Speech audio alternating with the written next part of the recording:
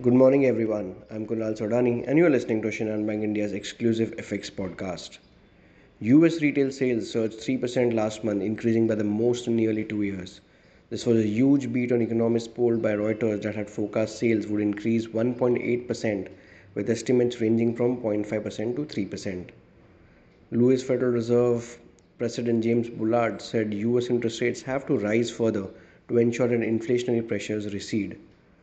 Bullard has penciled in a forecast for a rate range of 5.25% to 5.5% by the end of this year. On the other hand, UK reported that the annual CPI rose by 10.1% in January, easing from 10.5% in December, while core CPI was up 5.8% on a yearly basis from 6.3% previously. Eurozone data was not in line.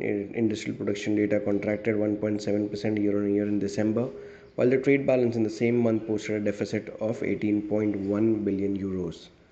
ECB Central Bank President Christian Lagarde repeated a 50 basis rate hike coming in the month of March. In terms of important data points, we have the PPI data of the US, we have Fed manufacturing index and unemployment claims, building permits, and housing starts of the US as well. If we talk about the macros, after the US retail sales data, 10-year US Treasury yields and dollar index rallied.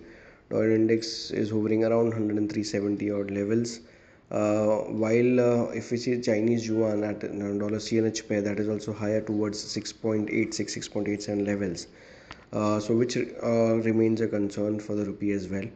Overall, the trajectory still remains buy on dips for dollar rupee with the 80 to 60 acting as a base at this point in time, while 83.10 acts as a resistance. So that's all from my side, friends. Wishing you all a very happy and energetic day. Thank you.